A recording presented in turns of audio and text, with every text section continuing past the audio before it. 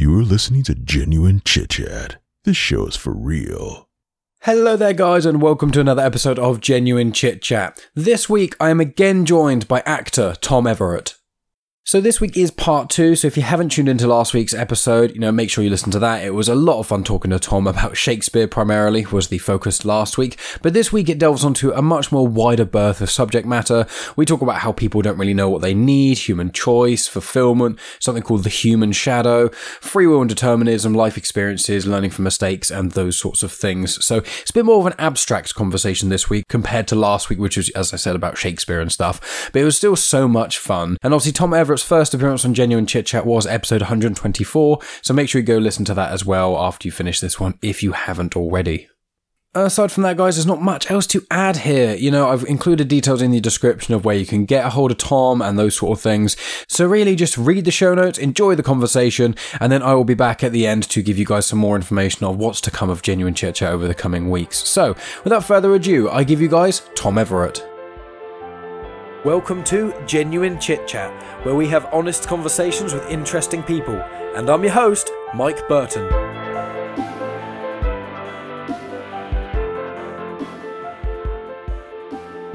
He was very devout, Henry V. That's true in Shakespeare and the real life versions of him. He was very, very, very devout.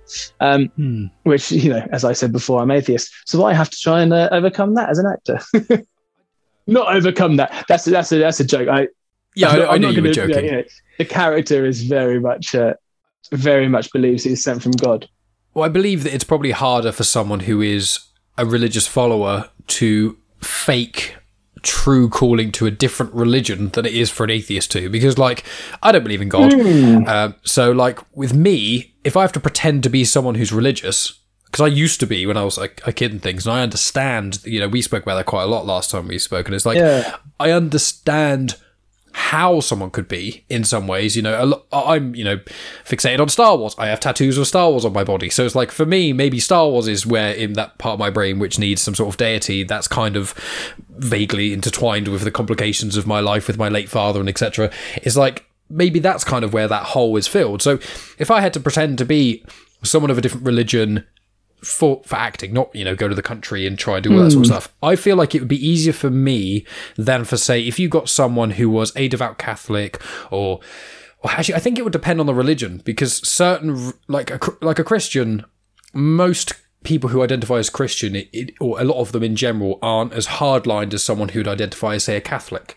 So in some, and also for example with Islam, followers of Islam are generally less they have I'm not trying to get into a big religious debate, and I'm trying to choose my words carefully, but an individual who is following Islam, you don't have the same air of interpretation as one who follows Christianity, because in Islam the Quran is the infallible word of God and there's no interpretation. It's what he says, that's that. Whereas as the years have gone by and the multiple revamps of Christianity and Catholicism and things of trying to make it more accessible and etc., and widely other things, they've become more lax. It's more down to interpretation. That's why there's about 1 billion sects of Christianity. You've got, even the Abrahamic religions, Islam is a part of those ones, but they're all just vaguely the same story, changed slightly. And then Christianity has got so many different sects within it, which is basically if you worship God, you're probably all right. Whereas other religions are a lot more harsh on it and less forgiving. So I wonder I don't know if you've got 2 cents on that.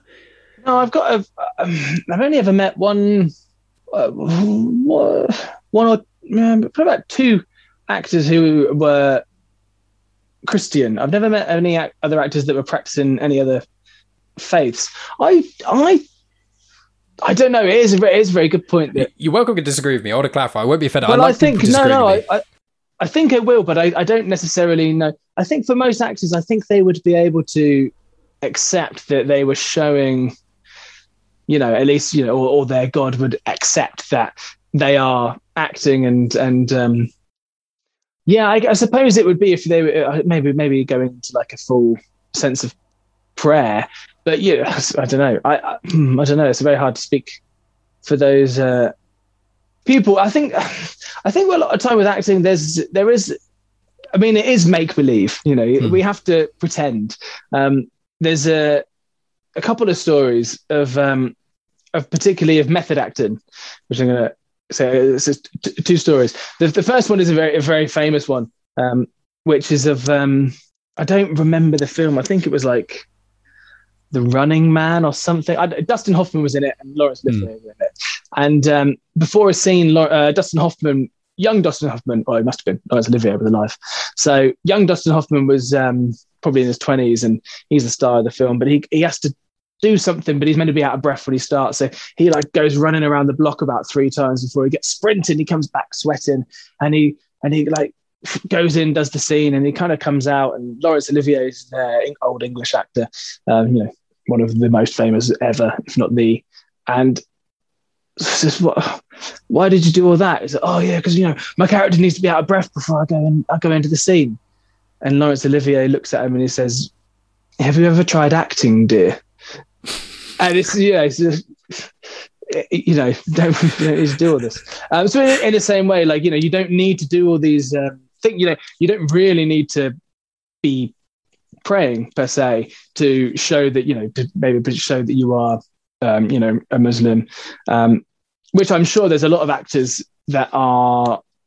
I mean, unfortunately, for a lot of actors of any Middle Eastern sort of look or casting, sometimes they may be Mediterranean, they might be from Italy, but oh no, you look quite Middle Eastern, we're going to have you playing a terrorist. And that's almost going to be something they're going to be cast as, because and I'm sure they'll go into it and go, okay, well, I don't really want to be doing this, but it's what happens. You look the part. So and there's also lots of other actors going, well, they'll be saying, I don't really want to do this because it's all I'm getting cast as, and I actually can do a lot of other stuff. I could be doing Shakespeare. And they say, yeah, but other actors going, yeah, but you're getting work. Fuck you. Yeah, but fuck you. I don't want to be a terrorist all the time. You say, yeah, but you're doing good stuff. Yeah, but I don't want to be doing this stuff. So that's the argument. Everyone's always doing this. The grass is always greener. There's a really wonderful, really good. It's just a good story. I don't really know if it still ties in, but about that method acting thing, that I remember someone telling me once, where there was because Russia were very got quite big into Russia method acting. So method acting is where you basically, in America they've kind of gone over the top. And I went to a drama school where we also specialized in method acting, wherein you basically inhabit the character for prolonged periods of time. So we would do it for like, there's a thing called Live in History. Basically, we would go into the woods far away and camp. Not camp there. We'd be in like a huts and like, well looked after and fed overnight. But it was in February, so it was cold. And you were in character for 10 hours of the day, basically, which is a very long time to stay in character for. And it is an incredible experience. In America, that's where you get all the stories of people like Heath Ledger was a famous one, which, oh God, he got so into the role. People get it wrong. They get it so wrong. He was so into the role of the Joker that he couldn't take it anymore and he killed himself. Oh, fuck off. He wasn't. He wasn't so in the part he killed himself. Anyone who says that is ridiculous.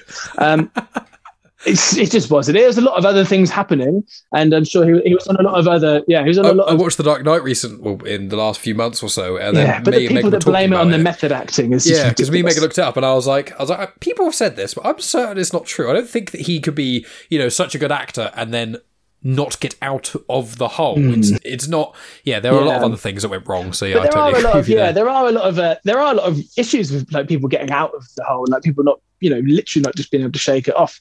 I think speaking of the joke, I think Jared Leto didn't he? He got very much into the method acting part, and he was sending people horrible gifts, and that's where it goes too far. And just fucking stop. Americans take it too far. Jared Leto, Riz Ahmed, Keira Knightley, science teachers. Yeah, but I don't like Jared Leto for it. So actually, that's what I mean. Yeah, but so yeah, like where method acting gets a bit, that's where it goes too far, and it just becomes almost a publicity stunt, I think, and it's stupid. But there was this great story of this actor who. And I can't remember. It was a Russian actor, and I can't remember the play. It might have been The Seagull. I'm not sure, by Chekhov. Anyway, it has this scene, and it was supposed to. I can't remember the year, whenever it was. But it has this scene where just before going out, he's basically on his, by himself on stage, and all there's other things going on around him, and he has this gun, and he looks at the gun, and he takes this moment by himself, and he withdraws into himself, and you see him. He doesn't say anything, but you just see him make that decision that this is it. He has one thing to do. He knows what he has to do. It's the only option left for him. He has to go and kill himself. And he goes out, and you just hear the gunshot, and end of the play. And it was huge. Like, it was incredible. It was one of the most amazing performances, the best anyone had ever seen it be performed. And everyone's asking, how do you do it? We know you're a method actor. How do you get yourself into this part? What do you think of? What do you think of to get yourself into that state to go and shoot yourself in the face every night? And he says, in Russian, I'm sure, he says, basically every morning, the way that I do this is to get myself into that mental state of, to do this thing that I really don't want to do, is I wake up in the morning, make sure it's cold in the house, and I go into the bathroom, and I'm naked, and I stand in the bathroom, and I go to the shower, and I put the shower on, and I put it on cold, and I know I don't want to get in that shower because it's ice cold water, but I have to, and that's what I do. And everyone's going, what do you mean? So, yeah, that's what you're seeing. You're seeing me make the decision that I don't want to do something, and I have to do it, so I'm going to go and do it, even though it's the last thing on earth I want to do. That's what I'm doing. What? And there's the disappointment of all of them that this is it. This is it. You just get in the shower. We're watching the most incredible piece of theatre, and all you're thinking about is getting in a cold shower.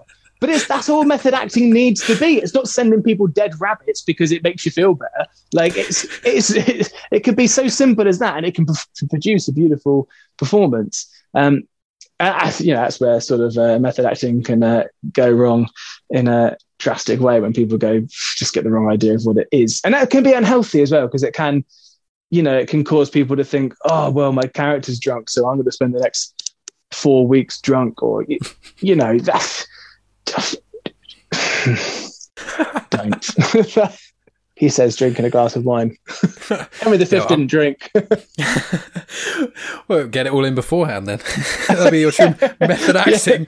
Yeah, I've got 4 months of sobriety and praising God. So it's going to be a very different. Yeah, so that's the true method acting, Lord. It's one of those things, isn't it? Let's start behind the curtain. I think a lot of the time as well, people want. First of all, people, as I'm getting older, somehow wiser. As I'm getting older and things, I'm just like, I'm having these mini breakthroughs in my mind, which everyone probably already knows. It's one of those things that, you think of something, you go, oh shit, wait a minute. And then you tell people and they go, yeah, obviously. And you say, oh. And then you feel, that's how I feel about almost every thought I have, because I think I get to these things independently, and I don't. But I was thinking that, and get ready, I'm going to lose it. You can get ready. It's going to go just like last time when it went once for me and twice for you. I think I edited it cleverly, so I think it only came out not as bad as it actually was. Because there were times when me and you were like, what were he just talking about? And I can't remember. Yeah. The thing I was going to say is that people don't want what they want.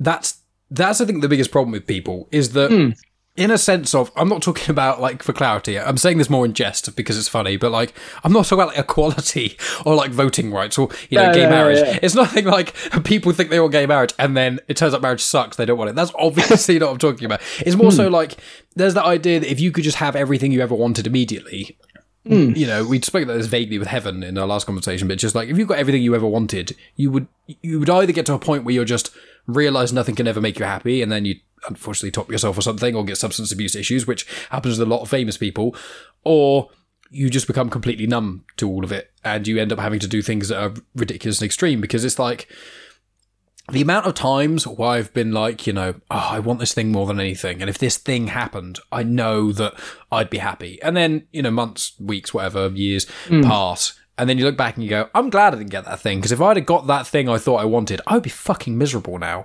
Yeah. Actually, absolutely. People don't know what they want. We don't know what we want, or we don't know what's going to make us better. But we think, we obviously don't know what's going to make us better, because we, like you just said, you sit there and you think, I want to improve. I want to be better. I want to do better at this, or I want to be better at that. I want to be a better person. And even the fact that you're thinking that proves that you don't know what's good for you.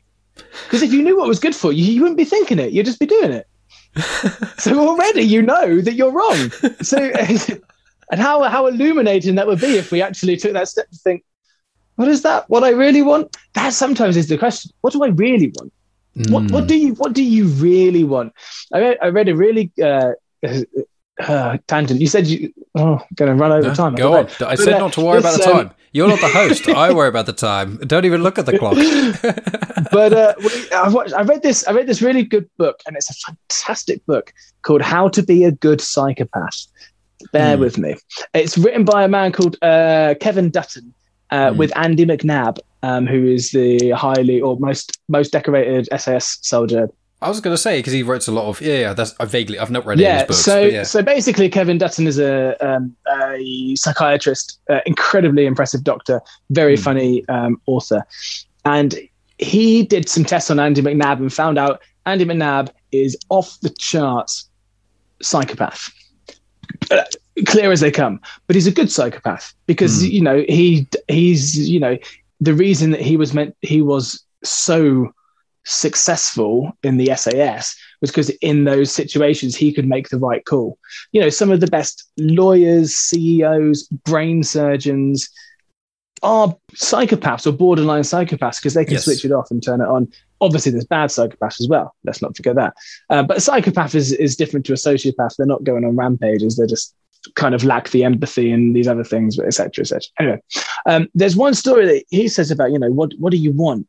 And he had Andy McNabb had this friend in the army, and all the way through the army he was saying like, "Oh, when we get out, I'm going to get this little cottage up in the Yorkshire Dales, and you're all going to come visit, and we're going to have these nights in. We're going to have the fire going, loads of beers, and you're all going to come round, all going to visit me. Yeah, it'd be great, mate. It'd be great. Yeah, you'll all come round, and it'll be this place that everyone can go." And then he eventually leaves the army, buys this place, and he's been there for a year, and he says, I've been there for a year now, everyone come round, and it's only half of them can come, but that's all right.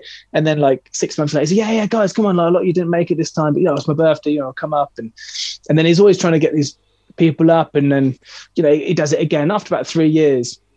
Speaks to old McNabb, and he says, and it turns out he's living in a little flat in Leeds, and he said, what happened to the house in the Yorkshire Dales? And he was like, yeah, well, I realised what I wanted wasn't this house in the Yorkshire Dales with this beautiful scenery and, everyone can come up and visit and go for hikes and have a few beers in the evening. It was, I wanted my mates to come round. And my mates are so much easier to come round in Leeds than it is in the middle of nowhere. So what do you want? What he wanted was not what he thought he wanted, but that's what he wanted. And unfortunately, that sometimes takes us a long time to figure out what we want. Yeah, I mean, it's happened with me. I mean, it's I've had it with relationships where I've been I've been in a relationship and someone I've been dating has been a pain, or maybe I've been the pain, but judging from what a lot of my friends say about some of my exes, it was them who was a pain a lot of the time, apparently. But I'm unbearable at times, so I don't think I help the situations. But other times, I just wish it could work out with this person and I could be with them and blah blah. And then you break up with them and you spend a little time away and you go, no, actually, I'm really glad I didn't do that. But that's on a micro scale that most people can understand. But it's when you get the bigger things in your life, and this is something I'm very open about on my podcast and things, and I may have spoken to you about it before when we spoke, but my dad passed away when I was 19. Did I mention that to you? No, you didn't. You just mentioned it briefly earlier. So that was okay. Well, yeah, my dad passed away when I was 19 of cancer. I'm now 27. Yeah, so that's 8 years ago. And it's one of those things where I'm very open about it on my podcast. One of the first podcasts I did on Father's Day was with my brother, or one of my brothers, and we spoke about it very openly and stuff. And I've noticed as I've gotten older, it's like an anchor point in my life. I think that's the term I've heard other people use, whereas it's in Westworld, I think, their thing. But it's basically there's a moment in your life or moments in your life that define you. And that is one of those moments where those periods of my life that did. And it's I've thought about this a lot. If if a genie came to me and said, if he said you could have 3 wishes, I would wish of crazy magic things, But if he said you could have 100 wishes or 10 or something, and he said, would you want to bring your dad back? Or would you have wanted it so that your dad never died? And it's one of those things I've thought about quite a lot. And I think quite soon after it happened, I was like, no, I definitely, all the power in the world, I'd save my dad and have him blah, blah, blah. And then now I'm, nearing 10 years on. It's one of those things where almost nothing good in my life now would be here if the tragedy of my dad passing didn't happen. Because it's not, I'm not saying, his death makes my life worth it because of the small conveniences, but it's weird things like the second girl I ever dated, I only dated because my dad was playing a charity gig. He played 2 months before he passed away. He was on stage with a neck brace and everything, and he's the singer. And so he was playing this show that was a charity cancer gig, and one of my mum's old friends got invited, and she had 2 daughters, and they wanted me to get with one daughter, and I obviously got with the other one. And so I ended up, and I dated her for a while. Yeah, I know. Hold on. But I didn't even know that, to be fair. I wish I could be like, yeah, I'm a rebel. No, I generally didn't know. My parents were trying to push me to this. It's because the sister was the nicer one, and for a while I really didn't go for nice women, but that's a whole nother podcast. But because I dated her, this woman, which I dated for a year and a half, I think. And then because of that is multiple reasons, when I was dating her, after Dad passed away, I then moved out. My mum asked me to move out and things, because she wanted to, get out of the house that Dad basically died in and things like that. And so I moved out with my friends and then et cetera, et cetera. And I'm just like, how many things in my life now can I trace back to that interaction? Both because obviously relationships have quite a big impact on you as an individual, on where you want to live, who you associate yourself with, lots of other things as well. And so I'd probably not actually be with Megan now, who I'm very happy with, if Dad hadn't passed away, done the charity gig, I met the girl I dated then, and then the subsequent women since then. And also, and also, like podcasting. I've been podcasting now for 3.5 years or so, and I started doing that because I've always had some vague creative outlet of some sort. But the creative outlets started around college time when my dad was ill. So I think it's one of those weird things where it's like, I also have this suspicion. My mum almost never listens to the podcast, so sorry, Mum, if you listen to this one podcast randomly. She almost never listens. She always tells me she's going to. She's only lucky you're in for a treat today. Yeah, fingers crossed. If Shakespeare would probably shut right off and things, but like, I've now looked at, like, thinking about it. I'm like, would they have even stayed together? They didn't have a bad relationship, but they were together for like 24 years, I think. And my dad's marriage before that, which is with who my brother's mums are, that was 23 years. And it's one of those weird things where I just think... The 25-year itch.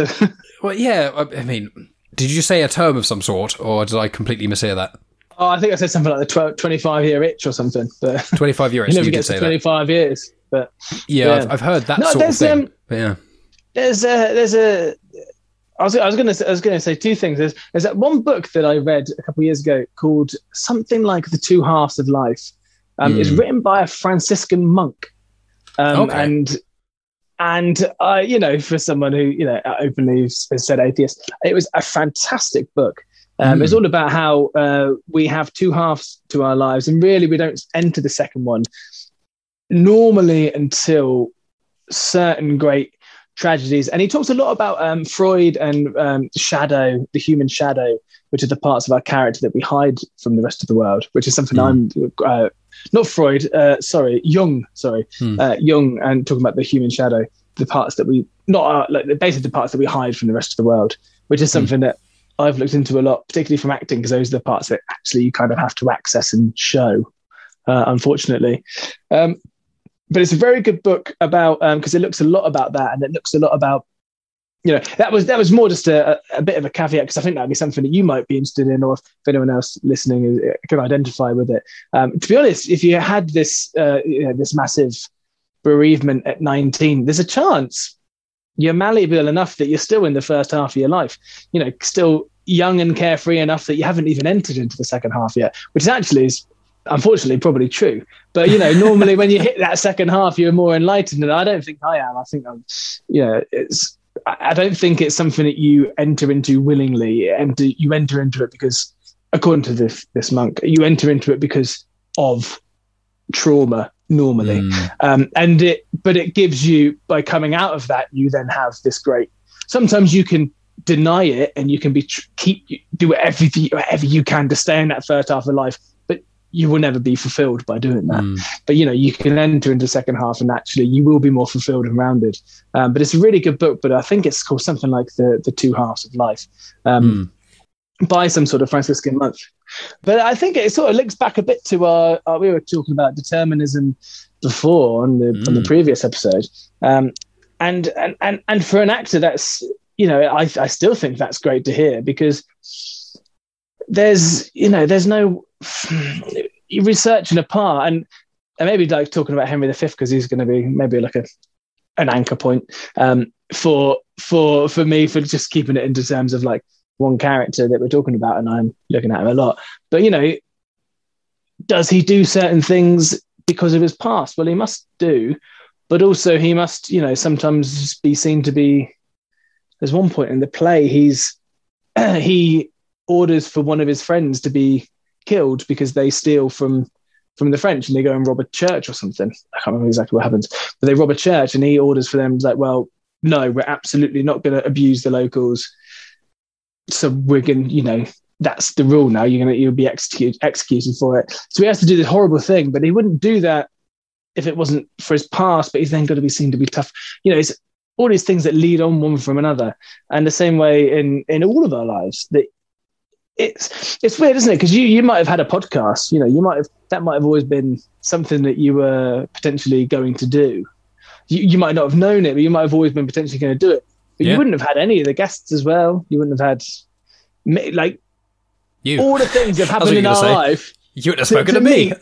To be honest, that's what it all is. Everything in my life is just all building to meet you, Tom. That's what it is. That's what you're just going to be on my podcast every other week, isn't it? That's what.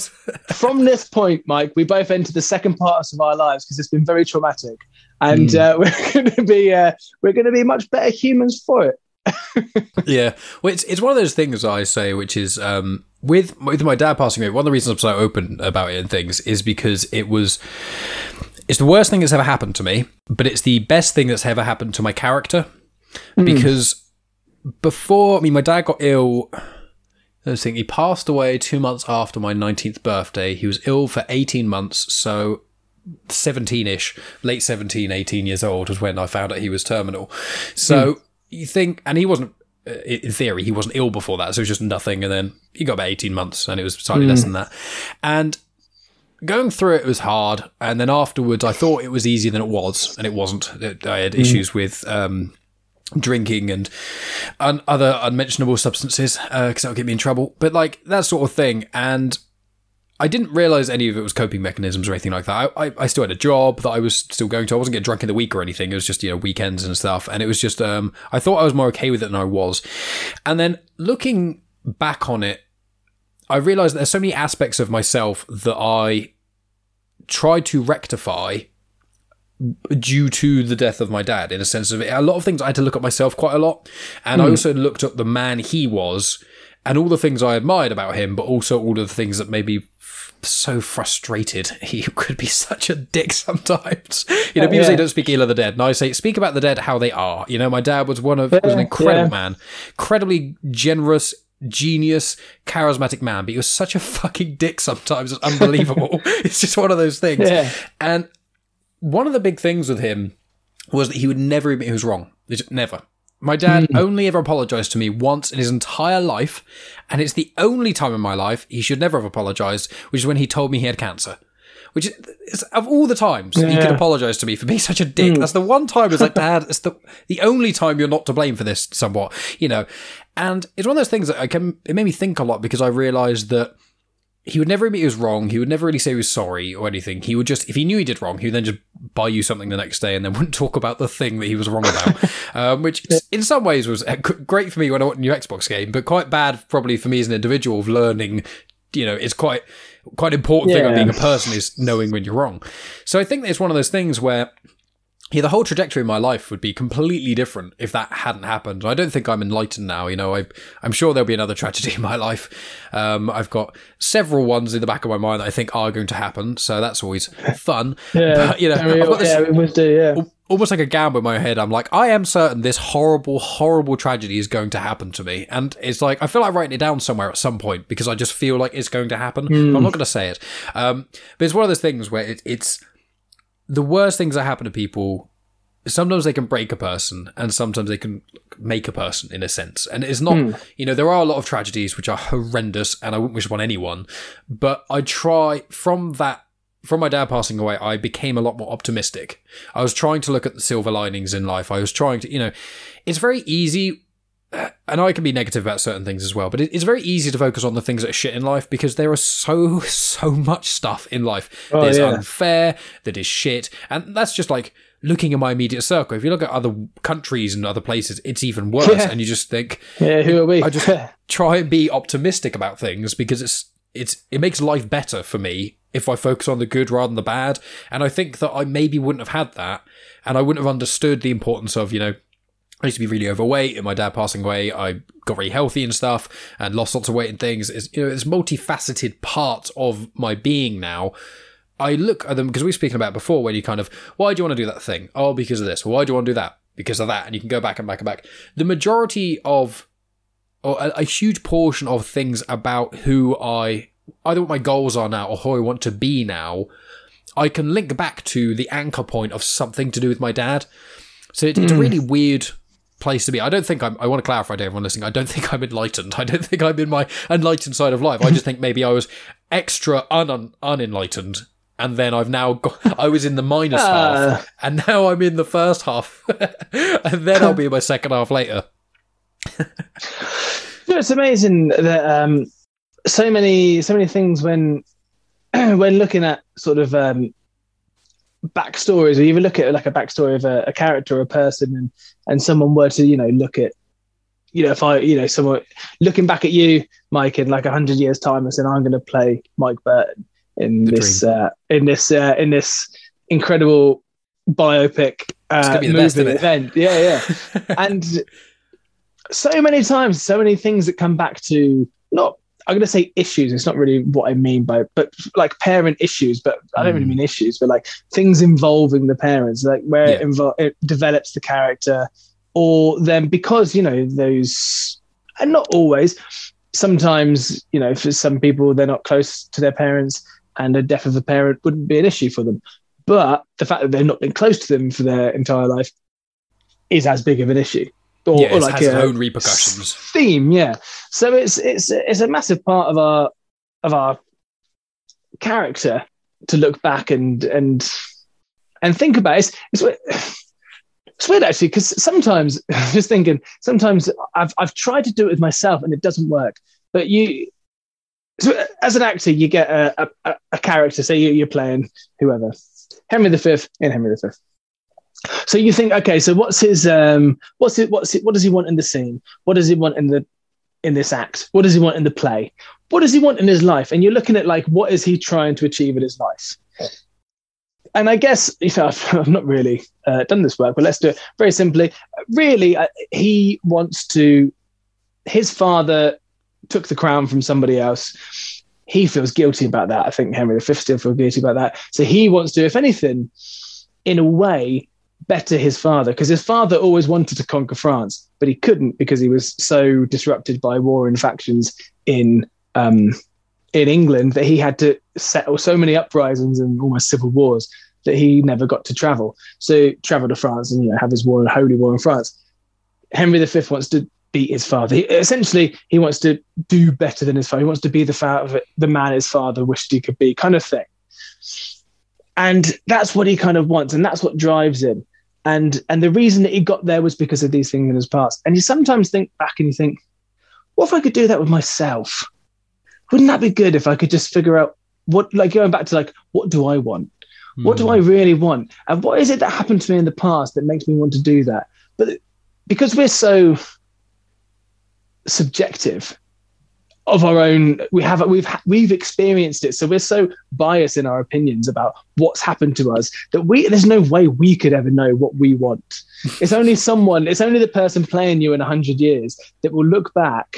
The actor playing you will look back at Mike Burton and go, the biopic, and go, it's this point in his life where this thing maybe happened with his father, which then led him on to do, you know, so and so in 20 years time, because you're maybe not there yet. And then it's like, because it was all built into that, you know, and there's no way that we could know. So it's very frustrating knowing that it's a really good way to look at other people and go, that's why they're, because even sometimes you could do it, say you on stage and screen.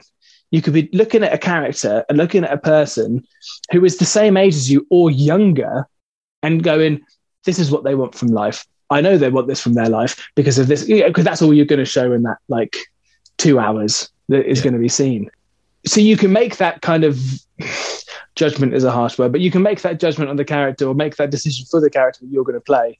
It's up to everyone else to judge them. But you can put that, instill that characteristic on them and try and show that.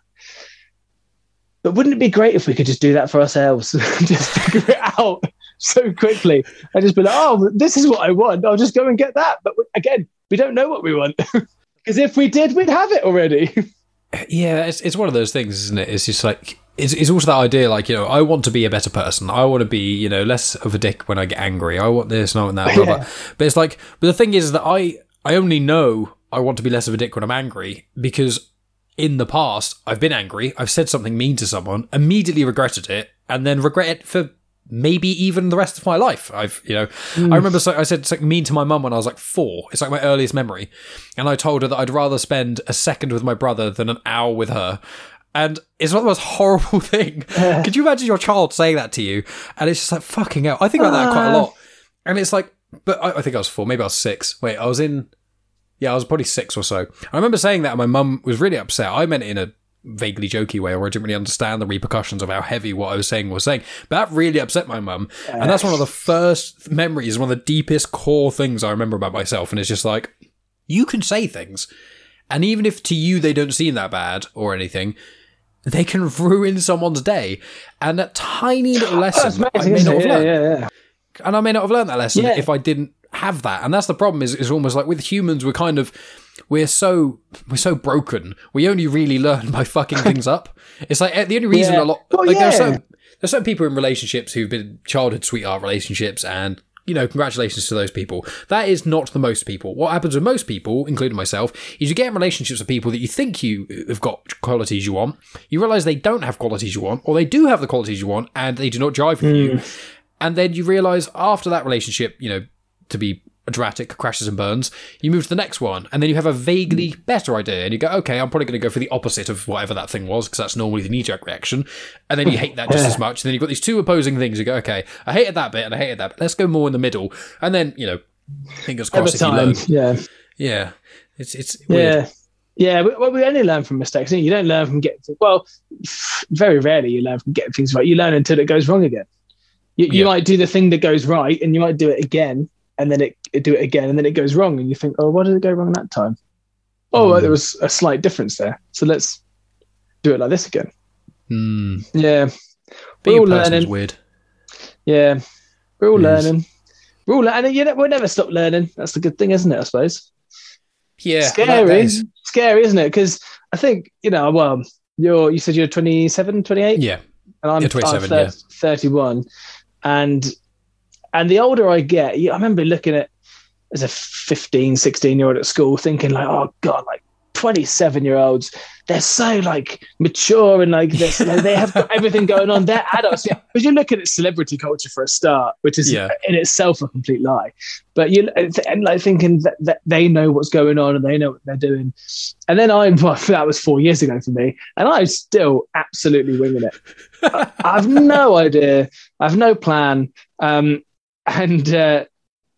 If anything, that Psychopath book really messed me up, because I was like, well, according to Andy McNabb, you know, have no plan, you'll be much happier, because if you plan too far ahead and you make too many plans, too many things can go wrong. So I was like, that's a good idea. I won't make too many plans. I won't have too many ideas. I'll just keep doing what I'm doing. And now I have no idea what I'm doing. Oh, man. Well, I totally do get that. It's like with this podcast thing. Like, people have said to me, "What's the goal with the podcast? What's the goal?" And it's like, well, the goal is to make enough money so I don't have to have a 9-to-5 job. That's the kind of goal. It's like, that's me with acting. Yeah. It's like, I hope. It's more of a hope than a goal. It's more of a, if it could happen. But it's like any musician. Like, you could be in a band for 20 years and you could never sell more than 1,000 copies because just either luck or whatever, or you're just shit at what you do. Who knows? Yeah. But it's like that I could be, the greatest podcast in the entire world. I don't think I am, but I could be. But unless the right people and individuals saw it, it wouldn't. It wouldn't matter. That's the thing. You could have, like, I think as an example, Metallica. One of the most famous metal bands ever. They were started in 1981. I think their first or second gig, they got signed because they just happened to be playing in a bar and some talents. Because obviously in the 80s, it wasn't the same as obviously it is today. Talent Scout was in a bar. They just saw them play. Went, oh, this Metallica band, they got something good going on. And then from there, Metallica became Metallica. And congratulations. Yeah. Nowadays, you could be the greatest band in the entire planet, but if you don't got your music on Spotify, you're probably never going to make it big. It's just, unfortunately, unless you're fucking phenomenal, it's one of those blunt truths. And it's like, with me, who knows that if, say I never make it to podcast, which I doubt I will, but say I never do, and then I could look back on my life and go, oh, well, if I invested £10 on a Facebook ad that one time, it would have got seen by this one guy, they'd have retweeted it, Joe Rogan would have saw it, boom. It's one of those weird things. It's like, I'm kind of doing what you're doing in a sense. Don't regret it, yeah. No, I do podcasting because I'm passionate. I like talking to people like yourself and interesting individuals. And my job, I have my job because I don't hate it. I don't hate the people I work with, and I can do it, and it pays me enough. They're the reasons I do it. I don't have the job passion in that way. Everything else in my life I do is just, I'm going to keep doing what I fancy doing. And you know what, Mike? If we can do anything from this podcast, then hopefully we can just normalise this and normalise that. That actually, you know what, we're not all going to be famous. We're not all going to be rich, are we? Like, it would be great if we all were, but if we all were rich, then who would be rich? Like, we're not going to be those things. Like, some people aren't, and even though we want to be, and we'll keep striving because humans are naturally, by our nature, we are ambitious. It's the way we're built. But eventually, some of us aren't. But to be happy in what you do, like at least we're enjoying ourselves along the way. And then if you're not enjoying yourself, then you think about it. What do you want? Enjoy yourself. Find something that could make you happier, and just do it, because you're not going to be here for much longer. Are we? Really? It blinks, doesn't it? It goes by. It's like, I swear it was the year 2000, like last year, and it's like, no, that was 21 years ago. You're like, are you fucking serious? Yeah. Even now, I was like, it's 2021. I say it like every day. I look at the clocks. I go, oh yeah, it's 2021. When I do work, I have to date everything, and it's still not fully sunk in. I was talking to my girlfriend this morning on the train, and I was talking about, so Kenneth Branagh did, his first film was Henry V. So he did That Much About Nothing, and he did Hamlet as well, was talked about. But he did Henry V was his first film, and I think he was like 24 when he did it. He was Oscar nominated. It was a great thing at the time. It's still a great film, I think. That came out in 1990. I was born in 1989. But that came out in 1990, and she said, I was talking to my girlfriend, and she was like, that doesn't feel like very long ago, but like it's 31 years ago. I said, you weren't born. Yeah. I didn't say that at the time, but I've just thought it now. Like, she, the way she was saying it was like she remembered it. And I was like, yeah, well, you weren't born. I remember it. I was born in the last 6 weeks of 1989. It's not like I remember it. So, yeah, well, I was there. You weren't either. It's like 2000s. I keep thinking it's like, I born in 94, and it's like, oh, you know things about the year 2000. It's like, I can barely remember the year 2000. I was like 6 years old, or nearly 7. I was like, what do you remember? I remember walking out in the house I lived in as a child onto the street with my parents and seeing fireworks. However, in that memory, one of the fireworks when it exploded made the shape of Mickey Mouse. But I don't think that's physically possible. So it's one of those things where I don't think it is. No, so it's like, and I'm certain it wasn't, especially those days. So I'm like, so at least some of that memory is either a dream or completely fabricated. So reality is, I may not even remember anything about the millennium. It might just be I remember what my road looks like, I know what fireworks are, and I remember in a cartoon where it might have happened in a cartoon, and then you've like imposed it. Yeah, it's so a great study with like talking about 9/11. I think they were, and going off memory, and because it's such a memorable event. Like I remember coming home from school, and there was two builders who worked for my dad. Had a building company, and they were all like kind of listening to the radio, but not in my mind. They were all hunched around the radio, but they weren't. If I really think, they weren't. They were just working. And I remember hearing the radio, and it was like this thing had happened, and it was obviously big, but I didn't really get it because I didn't know anything about like New York. Really, I was 11. Whatever the year was, I can't remember the year. Was it 01? Was it 03? I think it was 01. 01, yeah. Yeah, I think so I would have been 11. But they did this study with children that were in the area, and there was this. Like, I remember this one girl who like said that she remembers seeing it, looking through her classroom window, and she saw the plane hit, and she gave this incredible account of seeing it happen, and they then went back to her school, and it turns out the classroom she was in faced the other way. And you know, they're not saying that she's a liar, you know, but essentially the classroom she was in was facing the other way. She was evacuated from the school after the second. Like, I don't think she was even in the school when, like, I think it was like the second plane hit. But her recounting of the story was that she saw the second plane hit into it. But obviously, what she's done is she's seen probably the destruction, like the smoke billowing and these things. She's seen it on the TV.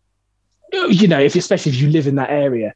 How many times she must have seen it and thought about it, talked about it, lived through it with friends, family, etc. Well, I remember that footage really well. So so her memory of it was exactly. We all remember it incredibly, and we're not even from New York, so her memory of it was so vivid. But actually, they proved there's no way she could have had that memory because, you know, there's so many other accounts that the teachers took them to a different place. So the classroom was facing in the wrong direction. So there's no way she could have seen it. So it's amazing how clever our brains are to create these things. And sometimes it is for our own enjoyment or fabrication. Sometimes it's to protect us as well, you know. And most of the time it's to protect us, even if you're embellishing a story that makes you sound better. The reason you're probably doing it is because it makes you sound better because you want to impress the people you're with. That's a protection thing. You're trying to protect yourself. So, yeah, psychology is a baffling thing. Maybe that's going to have to be the footnotes. We'll just make some notes about psychology because I think this is probably a good place to put a full stop in because I think we could go in infinite rabbit holes of anything, you know, which is delightful. It means that you're always welcome on the show because I never have to worry about doing footnotes. Is like fantastic. We'll talk about literally anything. I still feel like we're not really touching into acting, but we talked about Shakespeare this time. Well, that's it. Well, that's the fun. It is. I find always the most interesting guests are the ones that you try and talk about something with, and you end up going off on a completely different tangent because that's always the fun ones. I always like to say to the listeners, Scott Weatherly, 20th Century Geek podcast, he's brilliant. He came on my show to talk about H.P. Lovecraft, 2.5 hour conversation. We didn't even mention H.P. Lovecraft. We've now done it. We've now released the episode. It was a few weeks ago, right? Yeah. It was very recently. It was just before the first part of the one with you dropped. So it's like, that's how. And I think our first conversation was like October or something, or November. So it's like and we've had numerous conversations since then as well.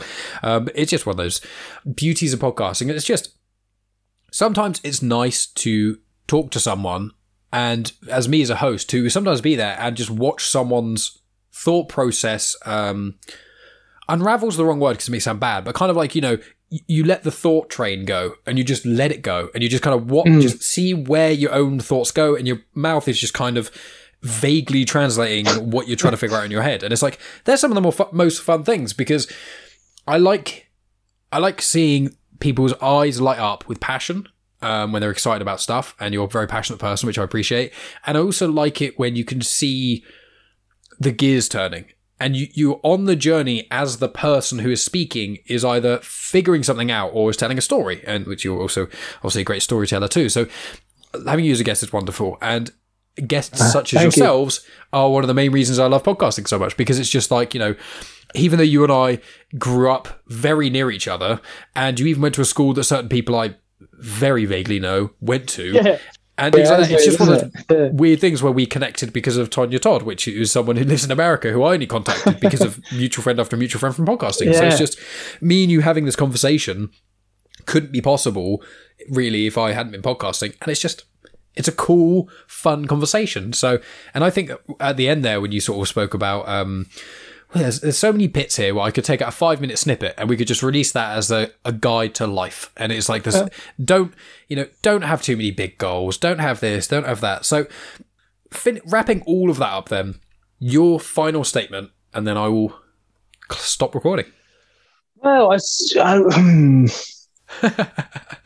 include links in your Instagram and if all I've that got sort of tomfoolery. a snippet of something I remember that Dr. Seuss said, but I was going to say life is weird and wonderful and just enjoy the weirdness. And it sort of links into that, but it's not really what we talked about. But there's a Dr. Seuss quote that said, we're all a little bit weird and life is a little bit weird.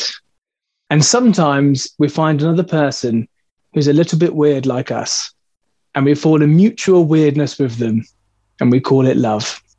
And that's what I think I'll end on. Wonderful. Can't top that. Awesome. Well, it was a pleasure speaking with you as always, Tom. Thank you, Mike. Absolute pleasure to be on the show again. I'm very, very happy you have me. It's all good. You're always welcome. And that is where we'll hang up the call. Boom. And that's the end of the podcast. Thanks as always for tuning in, guys. Be sure to check the show notes for information on Tom Everett and where you can get a hold of him and whatnot. And make sure you check out episode 124 of Genuine Chit Chat as well if you haven't already, because that was Tom Everett's first appearance. So what have we got coming up? Well, next week's episode is going to be another episode of UK versus US. I did one of them at Christmas with Moxie LaBouche and my self-proclaimed co-host Megan, who sometimes pops up, and we did another one. It's not a Christmas edition because releasing that in August would be quite peculiar. So it's just like a standard edition. If you guys enjoyed the one at Christmas, then you're sure to enjoy this one. Moxie LaBouche of the Your Brain on Facts podcast is always a delight to have on the show, so that will be released next week. The 2 weeks after that, I'm going to be away. I'm going to be sort of traveling around the UK with Megan a little bit, and so I'm going to release a couple of bonus episodes and things. One is likely to be a road trip episode. When me and Megan went on a road trip in May, I recorded it and put it on my Patreon for any supporters to be able to listen to it. So I'm probably going to put the recording of that one on this main feed probably next week, and then I'm going to also be recording while me and Megan are away and be releasing those road trip episodes onto Patreon directly. So if you want to support the show for as little as £1 a month, get early access to stuff, get some exclusive content, get afterthoughts episodes, those sort of things, then make sure you check out patreon.com/genuinechitchat. Then aside from that, guys, in the future, I've got a few things in the pipeline to record as well. I do actually have one podcast recording next week, so after the holiday and whatnot, I will have at least one episode ready to go and release. And then I've got some things in the pipeline to be recorded over the coming weeks and whatnot, so that should be a barrel of fun too. Aside from that, guys, really just check out the details in the show notes. I recently appeared on Star Wars Timeline, which is a YouTube show. I went on the podcast, Timecast, and spoke about the 3 different Star Wars trilogies for about 2 hours. That was loads of fun. I've also done episodes on the Loki series with Megan and Tonya Todd. I've spoken about the Black Widow as well, movie. I've also recently been on an episode of Indie Comics Spotlight to talk about some Flintstone comics, an episode of Mandatory Marvel and DC to talk about some Batman comics, and also on my Patreon as of today, an episode has just gone up, which is one of my first afterthoughts about comics, and I tackled A Death in the Family and A Lonely Place of Dying. It was just a 10-minute thing. It was more of a tester to see how people feel about it. So if anyone wants to support the show, as I said, you get hours of additional content every month, and it helps keep the motor running on this amazing show. But aside from that, guys, I think I'm going to end it here. I don't want to ramble on too much. I hope you guys have good weekends and whatnot. Make sure you check out Tom Everett. Make sure you check out the show notes with all the links to all the other things I'm involved with at this moment in time. And yeah, so thanks as always for listening, guys, and I'll talk to you next week. You have just experienced host, creator, everything elser of Genuine Chit Chat, and also the host and creator of Star Wars Comics and Canon, found on the Comics in Motion podcast, Mike Burton.